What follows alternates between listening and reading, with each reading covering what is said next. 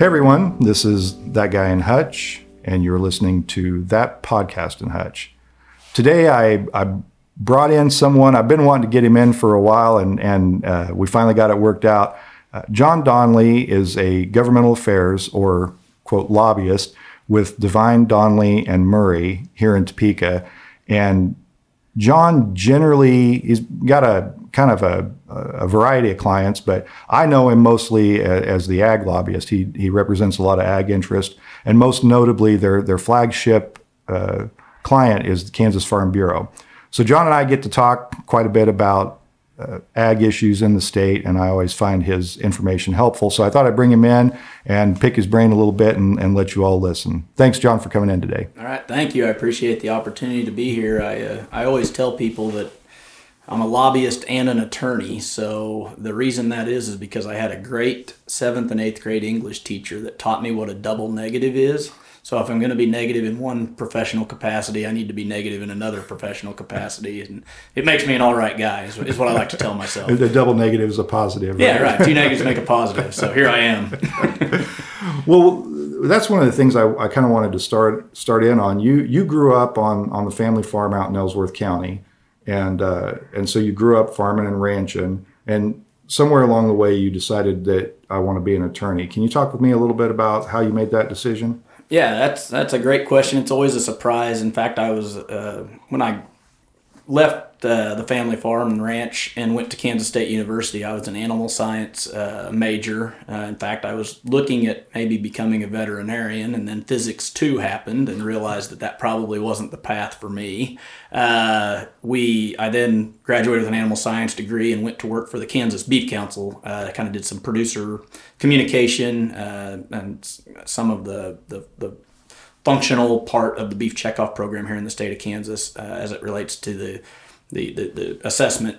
From there, I actually had gotten to know my now partner, Devine. She was general counsel for the Kansas Livestock Association, and I don't know what she saw in me, but she kept pushing me to go to law school, and I thought, why not? So I was not married yet. I actually got married right before I started law school, but I was young and dumb and thought it was a good idea. So there I went to law school and actually clerked with a couple of law firms, one in Wichita and one in Salina, Kansas, during my summers. And once upon graduation, I made the decision that governmental affairs was what I wanted to do. I'd worked for the Livestock Association as an intern while I was in law school, and I was drawn to that, to this environment.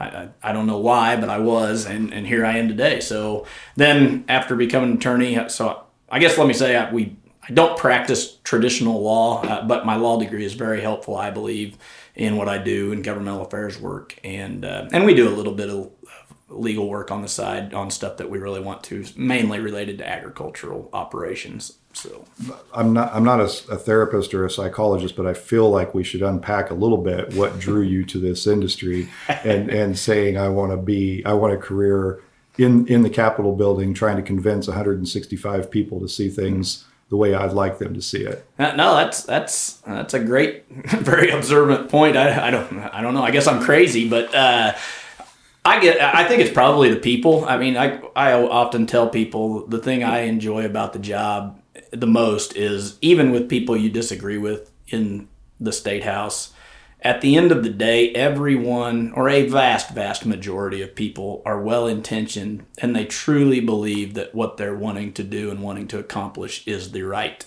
end policy goal. And I guess that probably drew me into it. It's more of working through that process and I think watching policy develop, not only through the membership organizations, but then also through the committee process and the debate that we have in this body, while frustrating at times. I think that's probably what drew me to this insane world that we call Kansas politics and policy. Well, because it is kind of fascinating, right? You get to see, like you said, there's the groups that have their goals and what they'd like to see in policy, but you have all these people with a slightly different idea on what they'd like to see, and you kind of mash it all together, and somewhere out of that, it ideally emerges this combination of ideas and thoughts and understanding, really understanding, if you can get to that point, that there are different ways to solve a problem, and maybe if you incorporate those different parts, and I agree, that is, I mean, I'm just as crazy as you are because I'm still here, but yeah, it's fascinating to watch that all play out.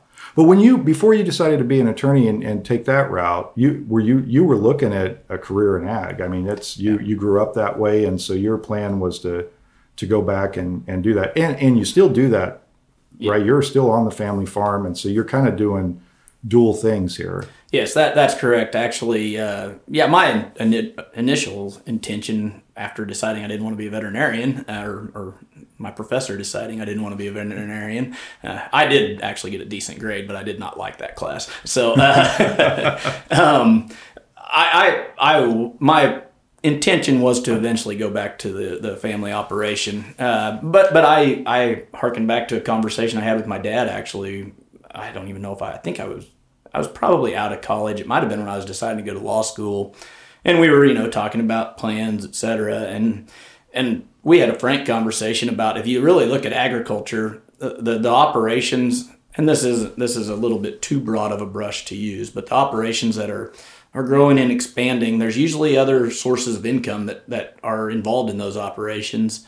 And we kind of talked through it, and I did get pretty good grades and was thinking about law school. I believe that was at that time, and just decided, why not proceed with a profession that could give me the flexibility potentially to come back eventually, but also give me the security of a little bit more stable income than agriculture provides. And I think the world of the people that can survive on an agricultural operation alone, but it's a very capital intensive endeavor. And as you stated, actually, when I left the Kansas Livestock Association, we started Devine, Donley, and eventually Murray.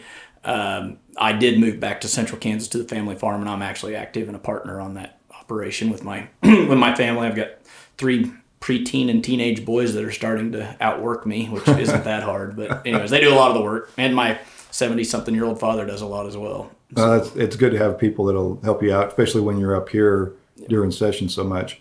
Well, we talked a little bit before we started recording, and you kind of touched on it there. The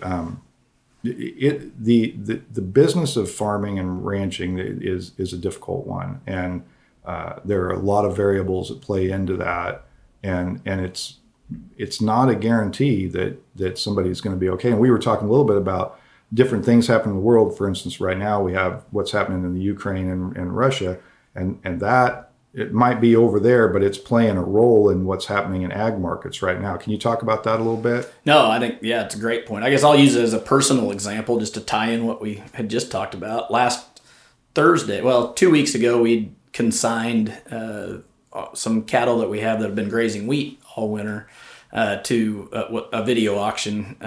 Long story short, the auction was Thursday. The video auction, it's kind of a new technology where a lot of people sell cattle that way. And I actually teased my dad because he actually drives down to Oklahoma City to the site where the auction's taking place to be there to watch the video auction take place. But that's another story about early and late adapters to technology. But the Thursday was the day of the sale, and of course you wake up or go to bed, I guess actually is when you'd heard that the Russian invasion of Ukraine had happened. And what that has done is create commodity prices.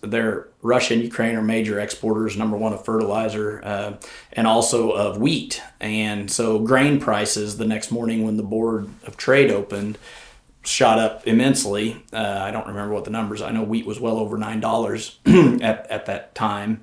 And that, because that is one of the input costs of feeding cattle, what we were selling was cattle that would then go on feed. So the price for those feeder cattle went down. And back to your question, it just shows the things that are totally out of your control, that you can manage everything properly, do all the right things with the technology and market your cattle correctly. But at the end of the day, you're also subject to the whims of the market. And in my worldview, that's okay. It's frustrating at times. I wouldn't want it any other way. But so then the decision is do we actually go through and sell the cattle? And we did. But I think that just shows the point that you have, that you mentioned, that there's a lot of things out of your control, and it's a tough business. I mean, it's subject to the whims of the market, and the market can be harsh at times. But like I also said, personally, I wouldn't have it any other way. Well, talk to me a little bit about that, considering, that all these variables that play a role in farming and ranching, all the market conditions that exist that are way outside your control. Like I said, something happens halfway across the world and it messes up your whole plan. What is it about that life? What is it about that career that keeps people wanting to do it? Yeah. We have mostly cattle, and we operate most of the things on horseback. So I guess there's the romanticism aspect of it. I think the world looks better on the back of a horse, in my view. But that's a really poor way of saying what Ronald Reagan said more eloquently. I can't remember his exact quote, but I think it's that romanticism, and it's a challenging business. There's things that aren't in your control, but at the end of the day, if you can operate your operation in a more efficient manner and continually improve, you can have a sustainable operation. And then there's also the draw to the land. That's just it's a spirit. It's a Kansan spirit as well, that we're just drawn to the land, and there's to produce something from nearly nothing, just what nature allows, is a very satisfying process. There's times where it doesn't go as planned, and that can be very frustrating. But the successes are very satisfying. So I guess maybe that would be my way to interpret why a lot of people are drawn back to that lifestyle. And as you know, you live in rural Kansas. Rural Kansas is a great place to raise a family and to live. Yeah, no, there's nothing quite like it. And I know growing up, being able to wander outside of town and be out, in it. I lived in a tiny little town, but, being out, going out to, my Mrs. Gladden, my teacher's farm, and hanging out there, working out there. She kept me out of trouble with that. But, it's just, it is. It's just being out in the open like that. And I think it's a different, when I think about it, it's a way of life, and it's a way of life, I think, for people who have been in it or been connected to it, can't imagine doing anything else. Can't imagine going and punching a clock or on a factory floor or anything like that, even if they have to, like you said. So as you think about, talk to me about what we talk about, kind of how market conditions or current events that happen across the country affect things. But can we talk a little bit about just generally some of the changes that we've seen in agriculture over the years? I mean, talking about this idyllic life, I think there's what used to be, a family farm and everything, and it has changed over the years. It's harder for somebody with 160 acres to make that work, and the operations are bigger and they're more efficient, and there's been a lot, and it's a business. It's not like it, throw some seed in the ground and hope for the best and hope and pray for rain. There's a lot to it. What, in your time, or kind of over your experience, what sort of notable changes have you seen in agriculture over the years? Yeah, I think, precision farming is one that's made drastic changes since in my adult life, quite frankly, where you can put the seed and the fertilizer and all of the inputs in exactly the right spot to enhance your production and become a more efficient operation. I think that would probably be a major change that's happened in my adult lifetime. I mean, if you look back over the years, we went, as you said, a quarter section or an 80 and a mule and a plow. We are not there anymore. And I think that at some level, that's part of the romanticization of agriculture. There's still people, I don't think they actually think that's how it still works, but that's how they want to think it still works. A family farm today may be 30,000 acres of farm ground, a cattle feeding operation or whatever else, and an investment in an ethanol plant.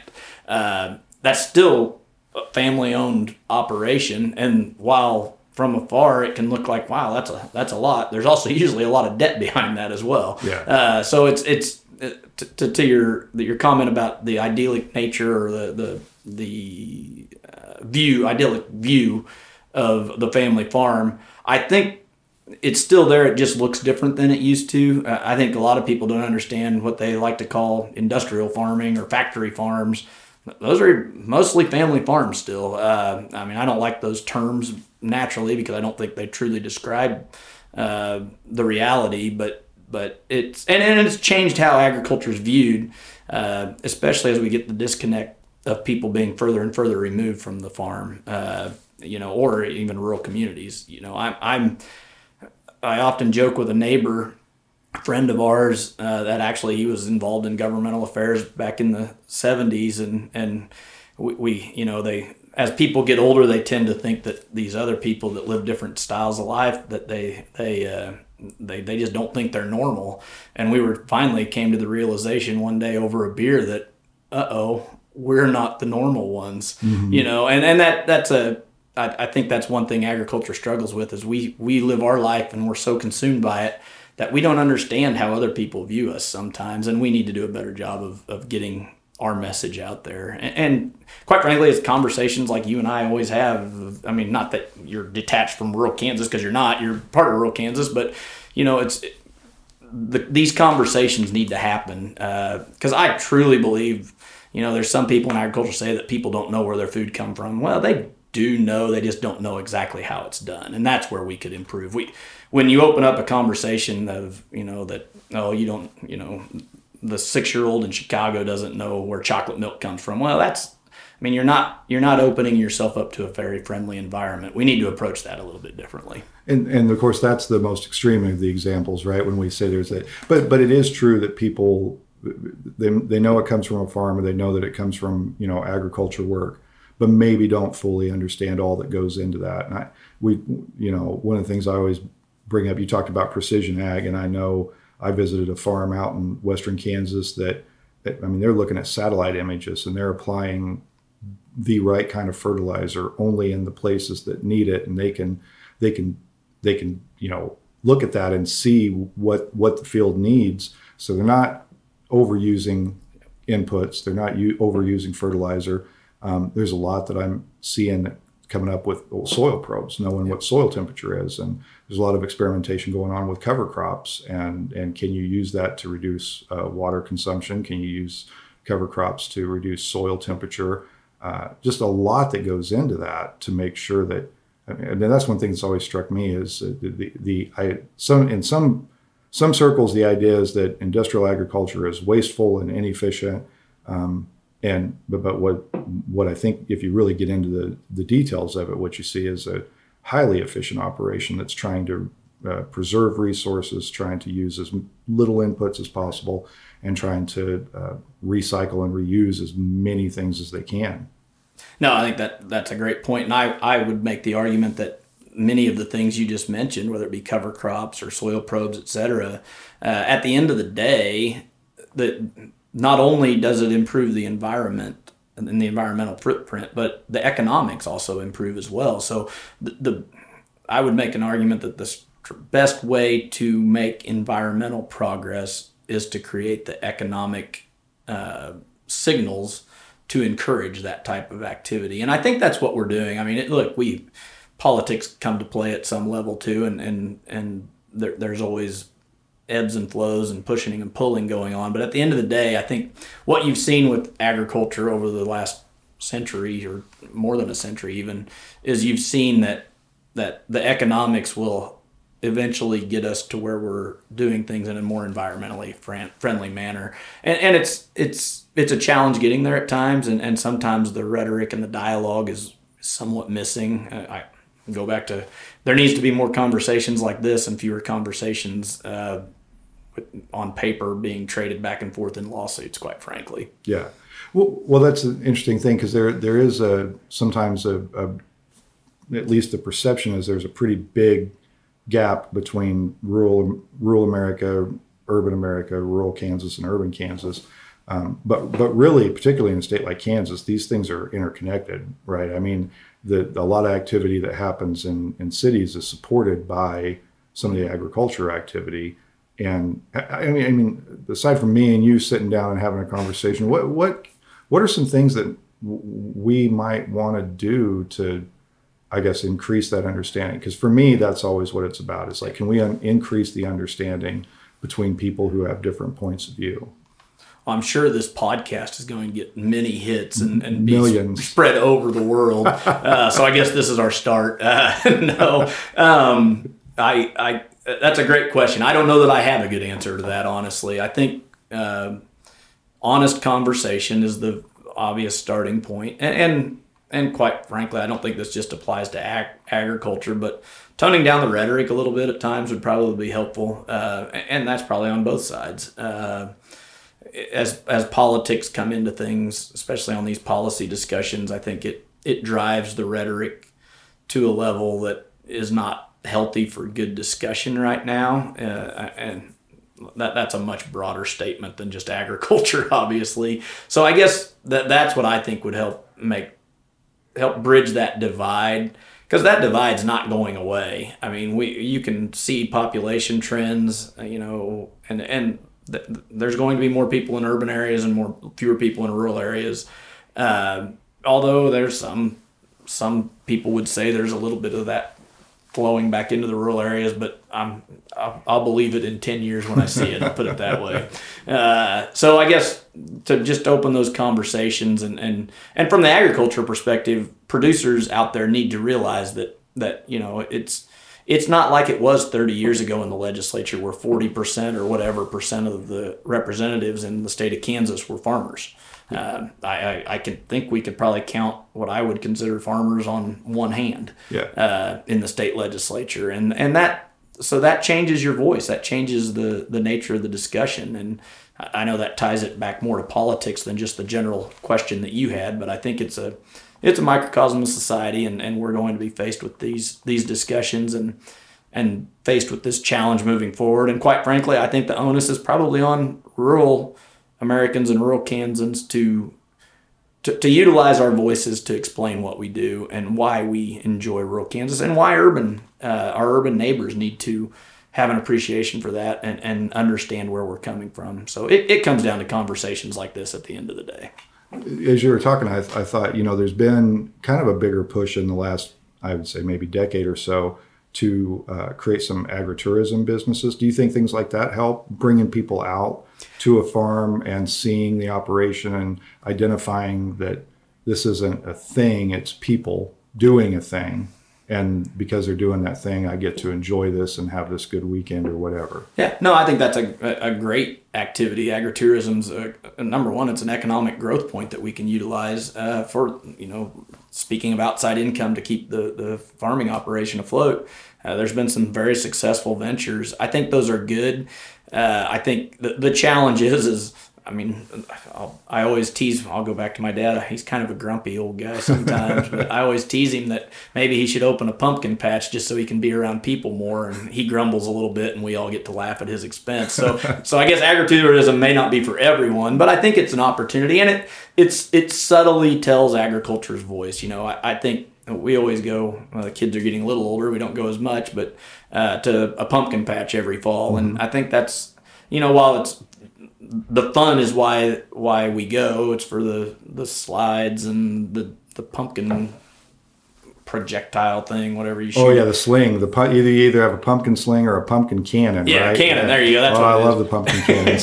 so that's why that's the fun part that you get to go see. But there's always things involved there that explain agriculture, and I think that has value to people that generally wouldn't see it. So. Well, and that made me think. Another thing that's probably one of the more beings from Hutchinson. I go to the fair every year, and the Farm Bureau always has a big ag display there, and kids love it. And I think things like that seem to be a pretty effective way to show kids, particularly kids who live in the city, like, oh, this is a tractor, this is how this all works, and things like that just keep telling that message over and over that create the connection between those two different groups of people. Yeah, I think that's I think you're probably Agriland is one of the things you're talking about at the state fair, and I have a different perspective on that because I used to have to work that right out of college, and it was a slog at times, but it is very valuable, and I'm glad they do that. And the Foundation for Ag in the Classroom, Kansas Farm Bureau, all the respective commodity commissions and other associations that are involved in that. I think it's a great effort,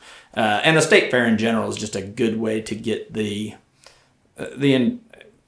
entire state of Kansas to see some of what agriculture has to offer. So I'm a big supporter of the state fair. There's times I don't want to be around that many people, but that's just a personality flaw. Well, and you're right. When you have to work the fair and you're there for 12 hours or 15 hours, it is. I've worked booths there before, and it gets tiring at the end of the day. Well, one of the things I was thinking about, and I've mentioned this to people before, if you really want to understand how things have changed over the years regarding ag, I don't know if you know this or not, but I have a weird hobby of collecting old school books, and they all. I always, if I can find a school book that's like from the early 1900s or even late 1800s, I always snag them at used bookstores. But one of the things that always fascinates me is that the math lessons in those books are almost always based around agriculture. I mean, the math question is, how many bushels of grain can you fit in a wheat truck this size? And that's how they used to teach math. It was so the state was so based and steeped in agriculture that when they're teaching kids algebra, they're using or simple math, they're using familiar things like wheat production to teach them about it. Wow, that's interesting. I didn't know that about you, but I guess you could probably actually know what a rod is. Not many people know what a rod is. I have to go to the old school books, I guess. But I collect statute books from the past, and my goal is to get the current statute book down to the size of a 1912 Kansas statute book. I'm not succeeding. Good luck with that. They keep adding new copies every year. We're in my office, and I've got my statute books up here, and every year they come throw a few new volumes in here. Yeah, your collection may be more satisfying than mine, because I don't think I'll achieve my goal. Yeah, we seem to think we need to do something every year, and probably some years we don't need to do a whole lot. Well, one of the things that I wanted to ask you about, we cover a lot of ground on agriculture, and I wanted to stay at this level here. The other thing about agriculture I think is worth mentioning is we paint it with kind of a broad brush and say agriculture, but there's a lot of pieces within agriculture, right? I mean, there's the veterinary part of it. There's the farming, but even within farming, there's a lot of different things that people farm, and talk about that, the complexity of that a little bit, and the interconnectedness of it, because agriculture isn't just agriculture; it's a lot of pieces that make up a whole. Yeah, no, that's a great point. I mean, and from the representation of Kansas Farm Bureau, I mean, they are the broad agricultural organization. You have the Soybean Association, Corn Growers Association, Livestock Association. So I think in Kansas Farm Bureau, you really see that. The broad nature of agriculture, and their goal is to be the overall general voice for agriculture. So, as all of those little different sectors of the industry interact and relate to each other, there's obviously some things, that a swine producer in Cherokee County might think differently about an ethanol plant than, say, a corn producer in Brown County. That's probably not the best example, but so there's a balancing act from a policy development standpoint on how you deal with all of those things. But more specifically, to your point, is the other part that often is lost in the state of Kansas is the secondary and the tertiary markets that are created in businesses. We've got Cargill Meat Solutions located in Wichita. I mean, that's a huge operation. You've got different fertilizer production facilities. You've got sunflowers. You name it. There's just so many different aspects of it. It's a very complex industry, and how it all interrelates sometimes is hard to understand, especially as you deal with the market forces and how that all the interplay works. But at the end of the day, I am a believer that as all of that interrelates, I think if you just let the systems work, we've proven that we can have good results. We may need to tweak things here or there to encourage different activities, but in general, that interplay eventually feeds its way through the entire system. So that's an inartful response to your comment, but well, one of the things I was thinking about too is that just the kind of explosion in the last few years of like software companies and technology that are really tied to this precision ag, and I'm thinking about the Dragon lines that when you see a irrigation system, you used to see this big thing is just spraying all over, and now you don't really see that much anymore. You see these it's dropping the water right above the plant in most cases. And I think that's been pretty widely adopted anymore, hasn't it? Yeah, that definitely has. And you'll even see some subsurface drip irrigation systems where it's just all piped under the ground and then soaks in through the soil, so there's no evaporation at all. I mean, obviously economics once again comes into effect, what can work economically, and depends on the farm in many situations. But you might bring up a good example on software and then the technology side and the growth that's there. There's a gentleman that I attended Kansas State University with that started a company out in northwest Kansas that has really done well just going to precision agriculture and just the software and the equipment to do what you need to do to place that fertilizer and that seed in the exact spot that you want it. So yeah, the technology advances are immense, and we're not going to talk many specific issues, but rural broadband's a great point that I think everyone's in favor of, and not just rural broadband, just broadband in general, and making sure we have access everywhere. There's portions in urban areas that don't have adequate internet. So that's one of those things that I think policymakers can join forces on, both urban and rural, and get positive results. So, and it's absolutely necessary as technology improves. That's going to only be more and more necessary. So, and that technology, and having good broadband in these rural areas, and like you said, in urban areas too, it really is. Everyone needs it now. But for agriculture, it allows this precision ag to happen, and that allows kind of an increase in capacity and a reduction of expenses, less pollution, things like that, right? Correct. All of that's connected. Absolutely. Well, before I let you out of here, because we covered a lot of ground here, I have one question I try to ask everybody, and we may have hit it already, but I'll ask it.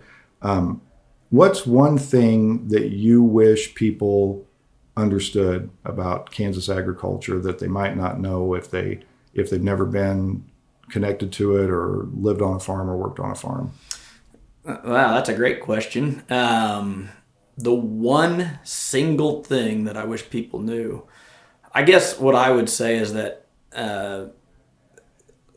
agricultural producers are doing what they love and trying to do it in the best manner possible for the environment, for the sustainability of their operations, and the sustainability of agriculture. And at the end of the day, what they're doing is truly providing that food and the fiber and in some senses some of the fuel for the world. And I think that's a very noble cause that sometimes gets lost in the discussion of what is a family farm and what's factory farming and all of these different things. But at the end of the day, these producers truly care, and I honestly believe it's a noble cause that they're working towards. Look, there's things that can be improved, and we need to continue to have that dialogue, but their heart's in the right place. So that's what I would say.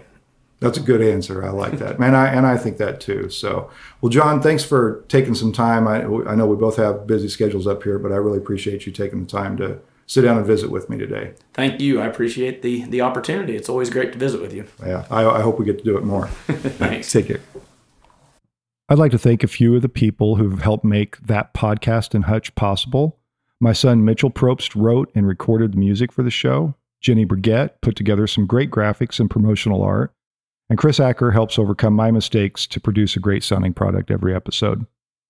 That podcast in Hutch is made possible through a collaboration between the Hutchison Arts and Culture Collective and Salt City Sound. They're working to bring resources and infrastructure to support art, music, and storytelling in our community. If you have an idea for your own podcast, reach out to them at podcasts@saltcitysound.net. If you enjoy that podcast in Hutch, be sure to subscribe and share it with all your friends. You can also help support this production by subscribing to thatguyinhutch.substack.com or by emailing me at thatguyinhutch@gmail.com to learn about sponsorship opportunities. Thanks for listening, and I hope you'll join us again next week.